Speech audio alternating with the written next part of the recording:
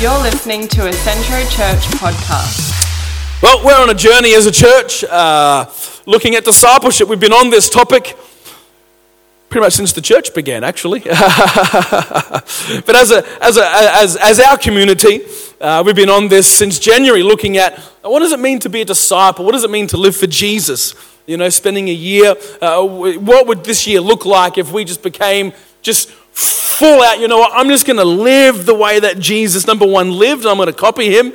But then number two, what did Jesus say about certain things? How do I live those kind of things? And so that's the goal, is that we would be more like Jesus, not just believe in Jesus, but that we would be followers of Jesus and be like Jesus. And I think that that is the cost of being a Christian. Now let me say this, salvation is free, okay? It costs you nothing to be saved from eternal death, right? The Bible says from eternity separated from God, right? If you don't know Jesus, that's the destination.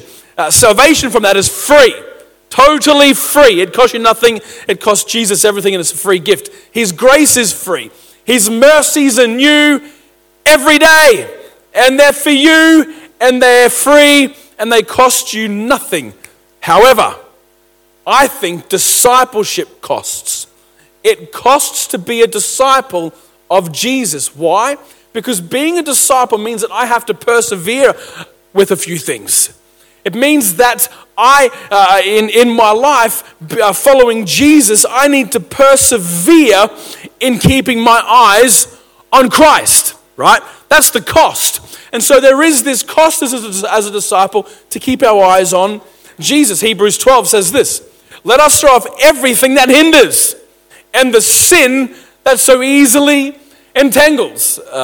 We love going for bushwalks as a family, and my kids are little explorers, and they love going off the beaten track. They like going into the bush, into the jungle, and forging their own tracks. And one day we're up at Springbrook National Park, and we were going on a bushwalk, and Malachi and Abby, off they went into the bushes, not on the track. They went off into the bushes, and then I hear this, Dad, help! And so I'm like, no, you went off the path. Figure it out yourself. So he passed away a couple of years ago. No, that's not true. So I did what every dad did. I watched him get out through struggle. No. I went and I helped him. What happened was the kids walked into, you know those wait a while bushes?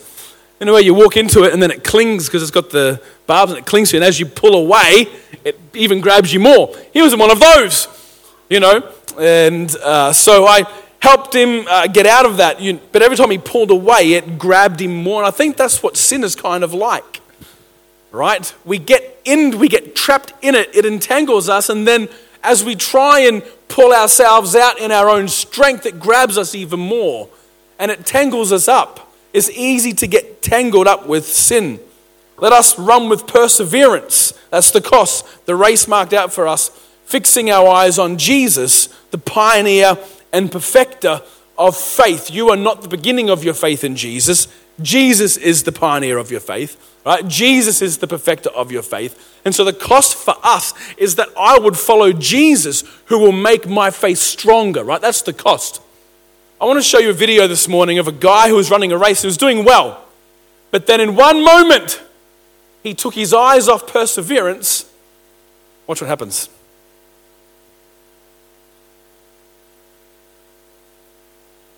He's getting the crowd. He wants the crowd to cheer his performance. And at the end, he gets pipped. He gets pipped by Marin Simon of Washington. And you just can't do this kind of stuff, Lewis. You can. And you see his face, and you know... He was winning. He was going to win. And then he took his eyes off what he should have been persevering toward, right? And he put his eyes on glory. He put his eyes on other things. He put his eyes on, himself. People are cheering for me. He took his eyes off the finish and he put his eyes on something else. And in the end, he lost the race because he didn't persevere. And I think sometimes for us as Christians, we can take our eyes off what we should be persevering with, which is keeping our eyes on the prize, that being Jesus, and we take our eyes off Jesus, and sometimes it feels like that things begin to overtake us in life. And I think it's because we've taken our eyes off Jesus of what we should be persevering in. Romans 12, I think, gives us a clear picture of what we should be persevering in. It says, love must be sincere. Hate what is evil. Cling to what is good. Be devoted to one another in love. Honor one another above yourselves. Never be lacking in zeal, but keep your spiritual fervor serving the Lord. I want to see some spiritual fervor right here this morning. Okay. Be joyful in hope, patient in affliction, and faithful in prayer. Right? This is what we should be keeping our eyes on, persevering. And so this is the cost. The cost is that I will hate those things in my life that can be evil. The cost is that I will honor people above myself.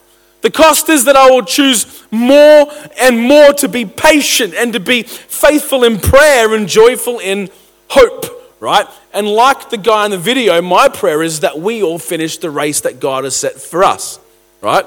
God has a race for you. God has a race for me. We're not in competition. You're not competing with anyone. You're just trying to finish the race and become more like Jesus. And so that's my prayer for you and for me, that we would finish our race well. And so we've been looking over the last months, what does it mean to be a disciple? What's the cost of discipleship? You know, and we've been looking at, well, if discipleship is following Jesus and being in the teachings of Jesus, then let's see what Jesus has to say about a few things. And so we've been unpacking Matthew 5, 6, and 7, which is Jesus' first sermon. Jesus comes out from being baptized and ready for ministry. He comes and preaches this new kingdom that's being established, and he makes comments on what it is that we need to be disciplined in to follow Jesus, because that's the thing, right? There is a discipline. And so Jesus is going through his first sermon, and we've been unpacking this for a while now, and he's coming to the end, which means that we're coming to the end. Next week is our last week in this series. And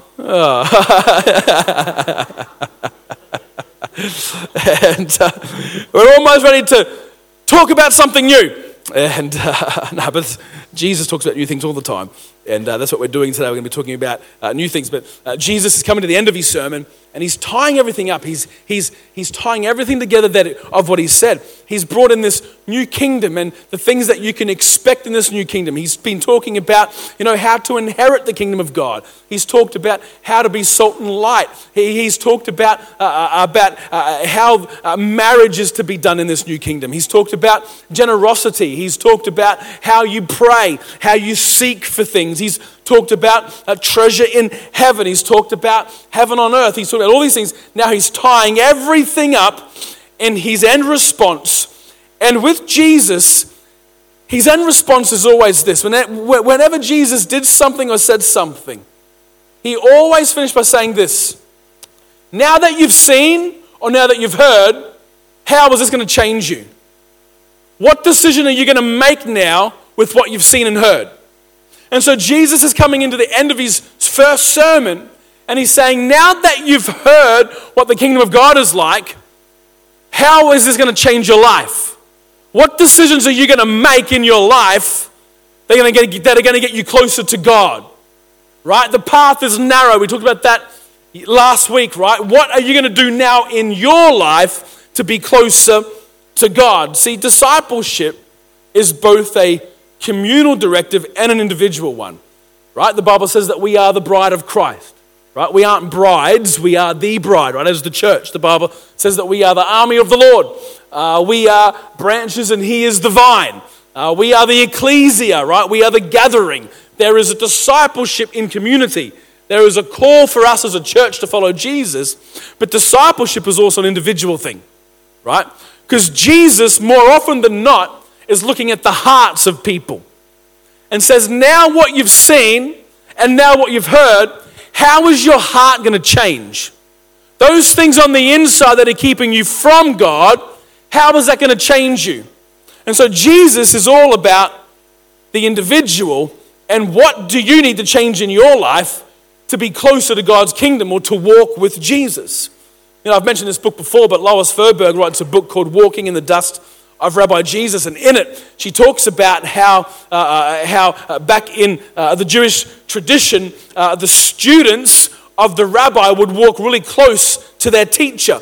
And the idea was that as the teacher walked, the sandals would flick up the dust of where he's walking.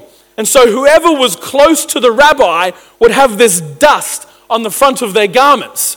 And so you could tell if someone was close to their teacher by how dusty they were, right? By how much dirt was on them. No one in Israel thought, that person needs to go to the dry cleaners and get their clothes cleaned, right? No one thought that. When they saw someone dirty from there to about here, their first thought was, they must be close to their teacher. They must be close to their rabbi. They're so close that even the dust is flicking up. My question for you is this: is the dust of Jesus on you? Are you walking so closely to your teacher? Are you walking so closely to the things of God that people can tell that you're dusty with the things of God? That's the challenge as a Christian, is that we would walk so close to Jesus that people can tell, right? That's the challenge for us. That's called discipleship. It's a walk. It's walking with Jesus, meaning this, that your focus as a Christian is not to reflect on other people's circumstances, but your own, right? My job as a disciple of Jesus is that I would reflect Jesus, not tell someone else how to reflect Jesus. My job is to imitate Christ, right? Not stand there telling everyone else how to imitate Christ. My job is that I would identify with Christ. Stop telling people how they should identify, right? My job is to follow Jesus, right? Not stand there commentating on other people's walks, because Jesus is interested in my heart. And Jesus is interested in your heart, right? And so that's the cost, is allowing Jesus to work in you. Why? Because no one can walk that path except for yourself. No one can walk. I can't run your race, and you can't run my race. You have to run your race with God. Your entrance into God's kingdom of peace and prosperity, or denial into it, is not determined by how others respond to Jesus, but by how you respond to Jesus, right? That's how you get in, right? Is how you respond to Jesus. And so Jesus is finishing up his first sermon. He's asking his audience, how are you going to respond to this? And Jesus isn't silly. He knows that there's people in the crowd. He's just talked about, how to enter God's kingdom, how to do marriage, how to live generously, how to conduct yourself, how to behave. He knows that there's people in the audience going, oh man, that person needs that, and man, my neighbor, I know what they did yesterday. They need a bit of Jesus, oh, those people on the front row there, man, they need a bit of Jesus, right? I thought I'd get more laugh there, but anyway. Was that joke funny, Jonathan? Oh, 50-50, okay. That's good.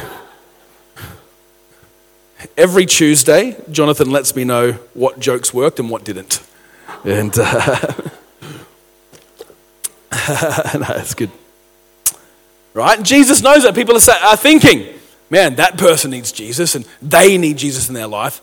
But what Jesus always does is he always says, hey, stop looking at other people with what you have seen and what you have heard. How is this changing your life? Jesus wants to know how it's changing you. And so he comes to the end of his sermon, and Jesus says this in Matthew 7. He says this: do not judge others. Everyone say others. And you will not be judged, for you will be treated as you treat others. The standard you use in judging is the standard by which you will be judged. Jesus is talking about two things. Number one, he's talking about real life situations, which is what we're going to talk about today. Secondly, he's talking about eternal judgment, right? How you judge other people is how God judges you. Verse 3. And why worry about a speck in your friend's eye when you have a log in your own? How can you think of saying to your friend, let me help get rid of that speck in your eye, when you can't see past the log in your own eye? Verse 5, hypocrite. First get rid of the log in your own eye, then you will see well enough to deal with the speck in your friend's eye. This is the next thing that we're looking at what Jesus said. Let's pray. Holy Spirit, I pray that as we unpack this morning, that you would inspire us, that you would equip us Lord, as a church, that we would, number one, be good in the work of being introspective. Lord, in working hard to paying that cost of discipleship and allowing you to do a work in our life first. Lord, and then, Lord, we want to be a lighthouse to this city. Lord, we want this place to be a house of healing. Lord, a house of salvation. Lord, and a house of help. And so I pray, Lord, that you would revive us so that we can bring revival to the community. In Jesus' name, everyone said, amen and amen. There was this early saying in Israel that said this: judge each person with the scales weighted in their favor. Judge each person with the scales weighted in their favor. The idea came from a marketplace anomaly, where what would happen is, let's say you went to the market to buy some flour or some rice or something like that.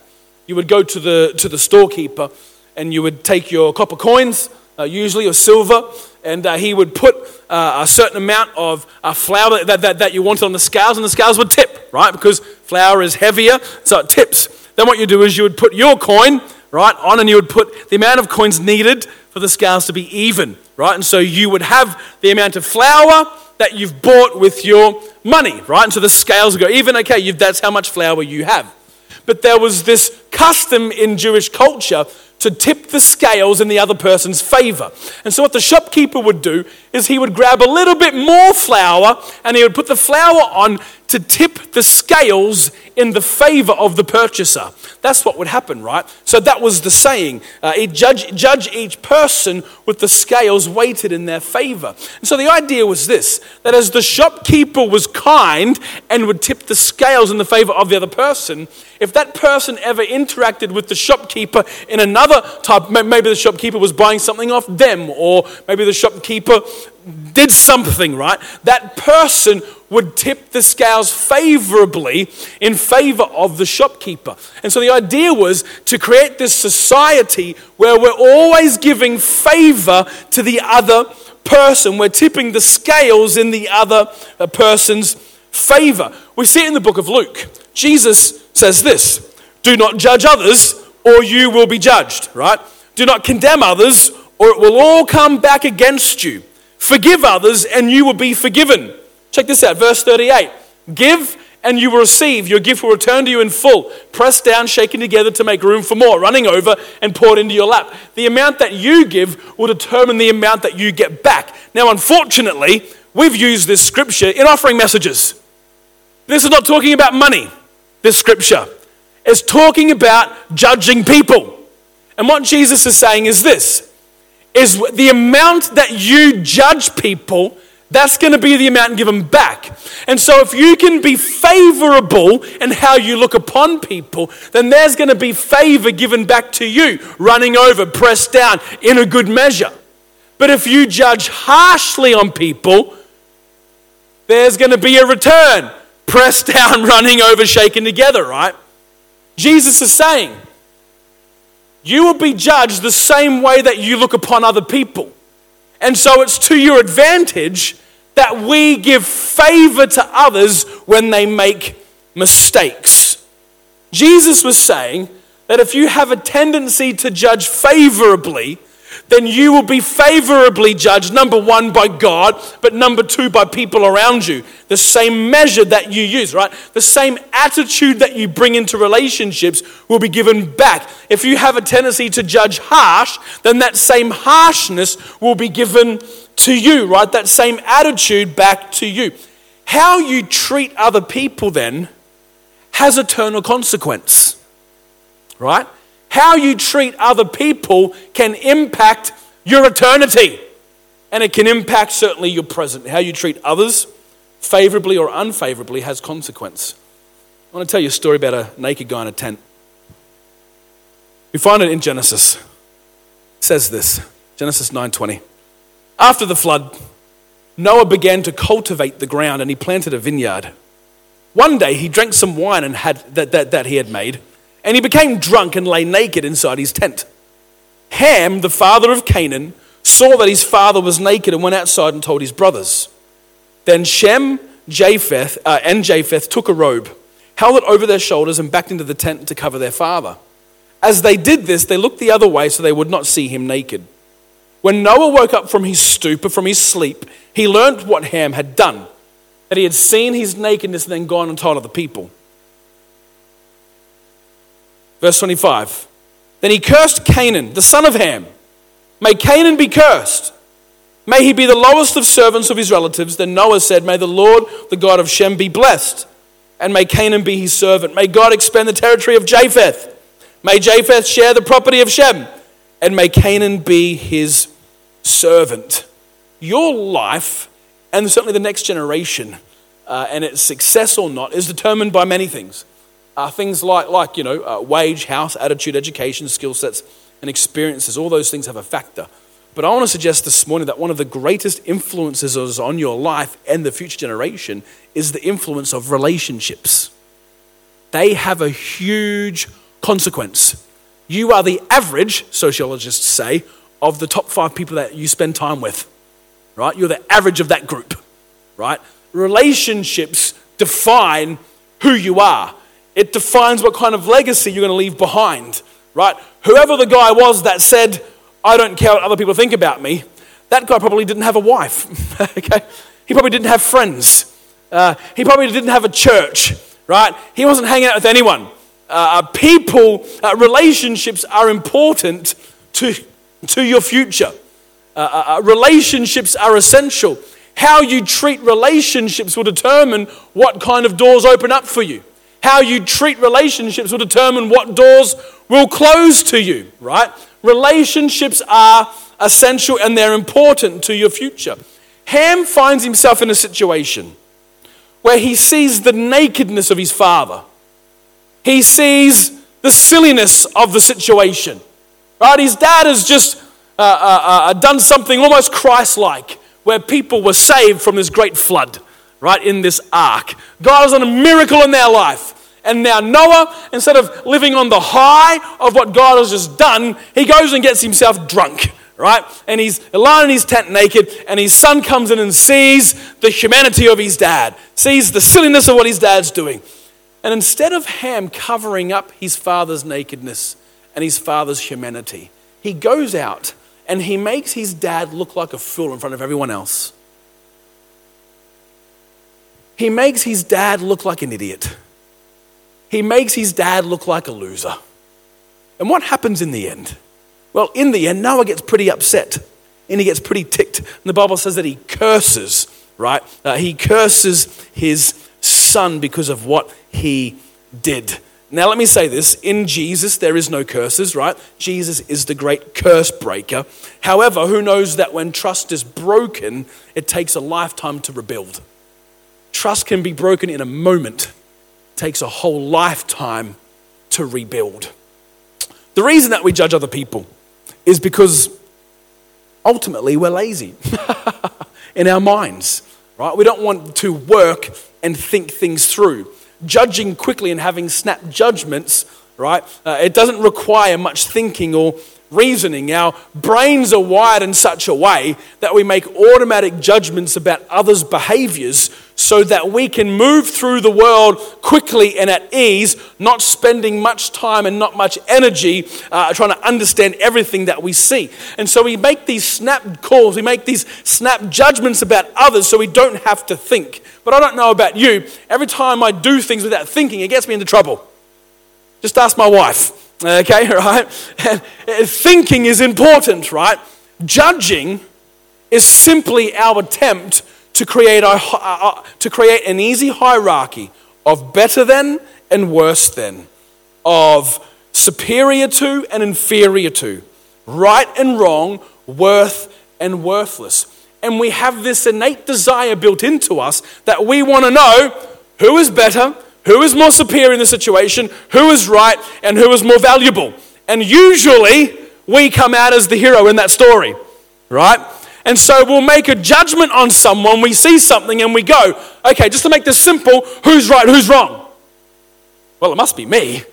I'm not wrong, right? They must be wrong. In the situation, okay, who's more valuable here? Who's inferior, who's superior, And more often than not, we're the ones who in our story, we come out as superior. And it's only because we do that, because we don't want to work hard and work with that person and work with our own humanity to say, why in me did I react this way? Why did I do this? We don't want to ask that question because that's too hard to handle. And so we make these snap calls. Ephesians 4:32 says, be kind to one another, tender-hearted, forgiving one another, as God in Christ forgave you. Whoever goes about slandering reveals secrets, but he who is trustworthy in spirit keeps a thing covered. Right? We need to be a people who think, who forgive, and who work hard. Let's be people who think, we forgive, and we work hard. Now, what I'm not saying is this. I'm not saying that if you see something malicious, if you see something illegal, if you see something that is abusive, if you see something that is threatening, then we cover that up. That's not what I'm saying, right? Jesus is very much for fighting against injustice, and we are the same here, right? We will always fight against injustice, but that's not what Jesus is talking about, right? He's talking about the people's fallenness. He's talking about our humanity, right? What Jesus is saying is this: before you set out to fix others, look towards your own brokenness first, right? Don't project your brokenness onto other people and attempt to fix yourself by trying to fix other people. Let's not be that, right? Let's not see the brokenness in ourselves and go, you know what? It's too hard to handle that. So I'm just going to go find people who have that same hurt that I have, and I'm going to go fix them. And as I fix them, hopefully I get fixed. It doesn't work, right? It doesn't work like that. And so we don't do it, right? I have some good news for you this morning. Ezekiel says this, Ezekiel 36. It says, and I will give you a new heart, and I will put a new spirit in you. I want to tell you this morning that there might be some brokenness in your life right now. There might be some things that hurt. There might be some things that are shattered. You might have a broken heart, right? There might be some things that you are struggling with, right? And while we've been talking, you've been thinking, oh man, yeah, I haven't been a good disciple there, and I reacted this way, and this hurt someone. I want to tell you this morning that Jesus is not in the business of fixing you. Jesus isn't in the business of fixing a broken heart. Jesus isn't in the business of fixing who you are. The Bible is clear that Jesus is in the business of giving you a new heart.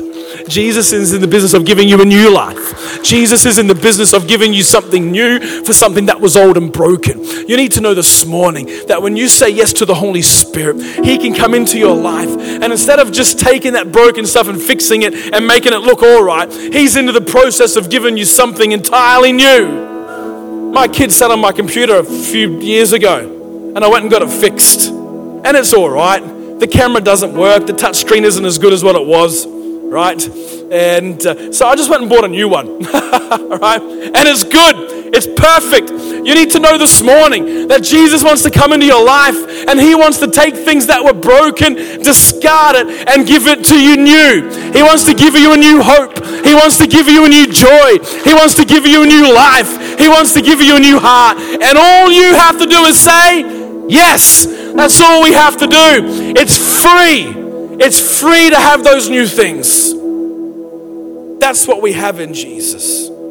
Psalm 85:6 says, won't you revive us again so that your people can rejoice in you? Some of you here need to find a new rejoice. There needs to be a new joy in your life, right? And I'm telling you, Jesus has it for you. The word revival is two words. In the ancient language,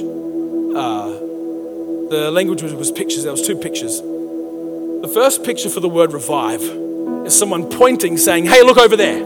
That's the first picture. It meant to reveal, and it means to give breath. That's what it means. Hey, look at that, right? It means to reveal, and it means to give breath. The second picture is the picture of a wall, and a wall means to divide. It means to say that this half is in and this half is out. And so what the word revival means is it means to give breath into the things that are on the outside. The Jews thought this, that anyone or anything in your life that was on the outside of God's presence is in a constant state of decay or death. That's what they believed. And so whenever the word revival was written, What it meant was this, is that God wants to bring a fresh breath of life into that thing that seems dead. That's why in Genesis, God breathes into the dust and it comes alive. The thing that was just dust becomes living. God wants to breathe a breath of fresh air into your life this morning. He wants to breathe life into those things that right now you're going, you know what? That seems to be decaying right now. I don't know what's dying on the inside of you right now, but what I do know is that Jesus can breathe into you and he can give you a new life. It's almost like you get born again when you experience Jesus. Let's stand this morning and we're going to worship God.